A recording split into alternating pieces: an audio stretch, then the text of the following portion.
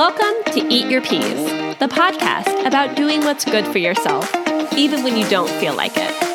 I'm Lily Rachels, and I'm serving up bite-sized growth principles to help you build happier and healthier relationships. Welcome back to Eat Your Peas. Today we're talking about how to listen.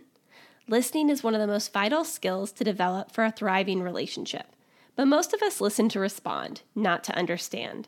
Effective communication requires good listening skills. So here are 5 things you can try today to improve your listening ability.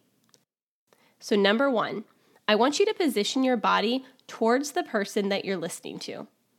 And this is important because it not only shows that person that they have all of your attention and that you actually care what they're saying, but it also tells your brain that it's time for you to listen and pay attention to something.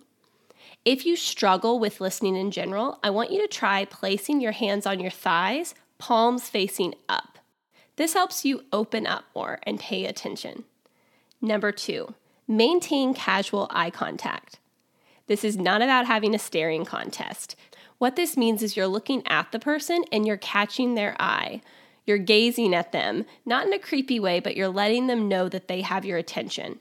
And if you're looking at them, it means you're not looking at your phone, right? Step number 3, paraphrase back what they say to you and ask for clarification. So often, we don't really hear what someone is saying. We hear what we think someone is saying. So when we paraphrase or summarize what they said and ask for clarification, it helps us cut through the confusion and get to the root of what we're talking about. Number 4, ask open-ended questions.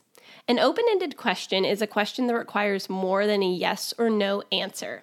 So for instance, a closed-ended question would be, did you have fun today? Someone could easily say yes or no to that. An open-ended question would be, how was your day? They can't simply say yes or no. They then have to expand on their day. So use those open-ended questions to help clarify what's being said and to dig a little deeper if you're having difficulty understanding. And the last step we'll talk about today is to slow down. When you feel yourself wanting to jump in, take a breath and count to 7 in your head. Most of the time, we start talking before someone else is even finished. So when we take that deep breath, we count to 7, it gives them time to finish their thought, to finish what they're saying, and it helps remind us that we're there to listen. I hope this helps. I hope you'll try these things and work on your listening skills this week. Don't forget to eat your peas. I'll see you next week.